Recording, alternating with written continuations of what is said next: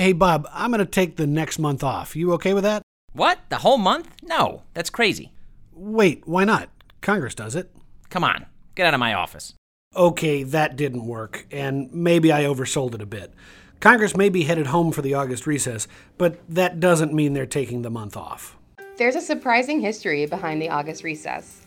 In a sense, it tells the story of a nation's growing pains, from the Civil War to World War II to the Cold War. It involves a plan to knock out an entire wall of the Capitol building and the invention of a brand new technology called manufactured weather. Hey, I'm Reed Wilson, and this is The Hills History Cast, a podcast on the history and culture of American politics. In an era in which the vast majority of Americans dislike Congress, there might be no better distillation of that dissatisfaction than the August recess, the month when Congress leaves D.C. to head home. It's a break tailor-made for attack ads, right? Your member of Congress is taking a month off while you have to work. That's my colleague Ashley Perks. It was her idea to dive into the history of the August recess. The history of the break itself is relatively recent. It wasn't until 1971 that Congress took its first formal August break. But this story starts in the earliest days of the Republic, when Congress looked a lot different than it does today. And that all starts with the way members of Congress were elected. Today, 49 states elect their members of Congress on, Election Day, which the Constitution says must fall on the first Tuesday after the first Monday in November. Members are then sworn in the first week of January when Congress meets. But during the 19th century, lots of states elected their members of Congress at different points during the year. Senators were chosen by state legislatures until the early part of the 20th century, so they might not even be elected until January. And the earliest members of Congress had a long trip ahead of them in horse-drawn carriages or the earliest trains to get to Washington. To give them time to actually get here, members of Congress were sworn in early March, same as the new president. They might spend a few days in Washington approving new cabinet officials, but they didn't really start their business until months later.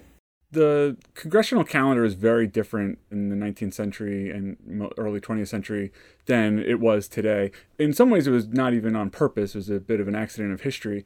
The Constitution put in place that Congress would meet in December after an election year. That's Dan Holt, the Senate's assistant historian. As you got into the 19th century, they would have maybe a short special session in March where they would confirm cabinet nominees, and then they would go back home for the rest of the year, not to come back again until December, except under very select circumstances when the president might call them back to face some kind of legislative issues that he wanted them to take up. Here's an example. The 7th Congress took office on March 4th, 1801, the same day Thomas Jefferson became the third president. They recessed the next day, March 5th, and they didn't come back until December 7th, 9 months later. Then they worked from December to May and took another break. The next Congress didn't even show up in Washington until October 17th, 1803, almost a full year after Election Day. For most of the 19th century, Congress mostly showed up in December, with the occasional early session to confirm those new cabinet appointments. There are 3 other reasons Congress didn't come to Washington during the summer. First, it gets hot here, like really hot. Second, members of Congress had other jobs to do back home, like, running their law offices. Here's Joanna Halleck, who wrote about the history of the August recess for the U.S. Capitol Historical Society. As anyone who's lived or worked in D.C. knows, the summers there, especially August, can be rather brutal. And so getting out of D.C. was ideal in the month of August, not to mention the fact that a lot of the members of Congress early on had other professions. The heat was a real issue. The new Senate chamber had been built in 1859 at a time before air conditioning. Senators immediately complained that the room got way too hot in the summer months. So in the 1890s, there's all kinds of talk about how to help cool down the Senate chamber. And there's actually proposals, for example, to put giant blocks of ice in front of fans and just maybe that'll cool it down. It's a plan that never really comes to fruition, but you could see how desperate they were to try and cool down the chamber. In 1923, a new senator from New York named Royal Copeland got to Washington. He was a physician, and he thought the hot summer months were actually bad for your health. 34 members of Congress had died over the previous dozen years, and Copeland thought the heat was to blame. He proposed knocking out the north wall of the Senate chamber to let in some air. But then this new invention comes along. Just on the eve in 1928 that they were planning on maybe knocking down the north wall in order to get some window space, the Carrier Company invents what is called manufactured weather. And they present it to Congress. And in August 1929, the Senate had its first air conditioning system installed. The third reason Congress didn't show up early, there wasn't all that much to do. Today, being a member of Congress is a full-time job. But governing a small nation of a few million people wasn't all that strenuous. So being in Congress was more like a part-time gig.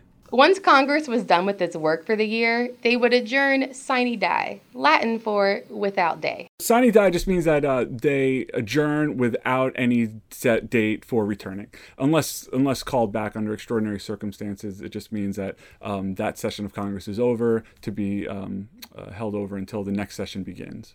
The calendar worked just fine until the late 1920s, when Congress was out of session as the Great Depression hit. By then, it wasn't really feasible to have this long delay between an election and an inauguration. So they passed the 20th Amendment, which moved Inauguration Day up. A new president's term would start on January 20th, and a new Congress would be sworn in on January 3rd. So, slowly, the congressional calendar started getting longer and longer. By the beginning of the 20th century, Congress would be in D.C. for an average of about 100 days a year. From World War I to World War II, they were in session about 150 days a year. In 1946, Congress passed the Legislative Reorganization Act. One provision of that law suggested Congress should be done with their work for the year by the end of July. But that was just a suggestion. In the post-war years, they'd be here from January straight through to late July, then late August, then late September, and then into October without a break. Congress hasn't met their self-imposed July deadline since 1956. It becomes clear and through the 1960s that you really start to get year-long sessions, and it starts to dawn on most involved that Congress can't get out of town before the summer, probably not before the late fall. It's really legislating is a year-round job. Dan said 1963 was a particularly brutal year. That year, Congress came into session on January 9th and stayed through December 30th. And by the 1960s, this new wave of senators was coming to the office. Younger senators with families back home and voters who wanted to see them. There were also these newfangled things called airplanes and commercial air travel, which meant a member of Congress could get home a lot faster and easier than they might have in the past. Margaret Chase Smith had proposed setting a regular break in 1959, but that didn't go very far. Gail McGee, a senator from Wyoming, proposed a mandatory 3-month break after that long 1963 session. Initially, it was going to be a 3-month recess, was his first proposal, and he pushes for that for the rest of the decade. And by the time 1967 rolls around, he has 32 co-sponsors for that proposal. By 1970, Congress was ready to pass another legislative reorganization bill. They left the suggested July adjournment date in there, but they said that if Congress could not adjourn by July, they would have to take a break. Joanna Halleck read that part of the bill for us.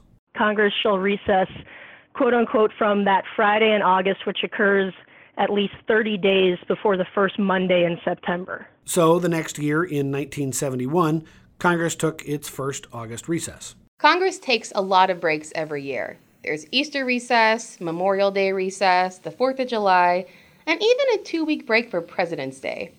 But the August recess is the only one that's actually written into the law. If Congress wants to skip an August recess, they can, but they have to pass a resolution that actually lets them do it. Almost from the moment Congress scheduled its first August recess, critics started portraying the recess as a month-long vacation. That makes a good talking point. McGee even mentioned taking his kids on vacation while pushing to create the August recess. But that's not what most members use August recess for. Most of them spend their August meeting constituents. Some hold town hall meetings, a practice that really got started in the 1980s. And in even-numbered years, they use their time to campaign for re-election. This year, Senate Majority Leader Mitch McConnell has threatened to cancel at least a part of August recess, so they can keep working on a health care bill to repeal and replace the Affordable Care Act. Either way, the House looks like they'll stick to their plan and get out of town by July 28th. The good news for senators, if McConnell makes them stick around, The AC in the Capitol is a lot better than Carrier's manufactured weather back in the 1920s. Hey, thanks for listening to our show today. We leaned heavily on Joanna Halleck's research and research by the House and Senate historians. Our thanks to Dan Holt in the Senate Historian's Office for taking the time to sit down with us. Don't forget to follow us on Twitter and Instagram at Hill HistoryCast. And drop us a line to let us know what you think of the show. We're at podcast@thehill.com. We're taking our own August recess after this episode, but we'd love to hear your suggestions for Season 2, which will kick off in a few months. In the meantime, thanks to our producers Maurel Whiteman and Lisa Rule. Ashley, thanks for joining me today. I'm Reed Wilson, and this is the Hills HistoryCast.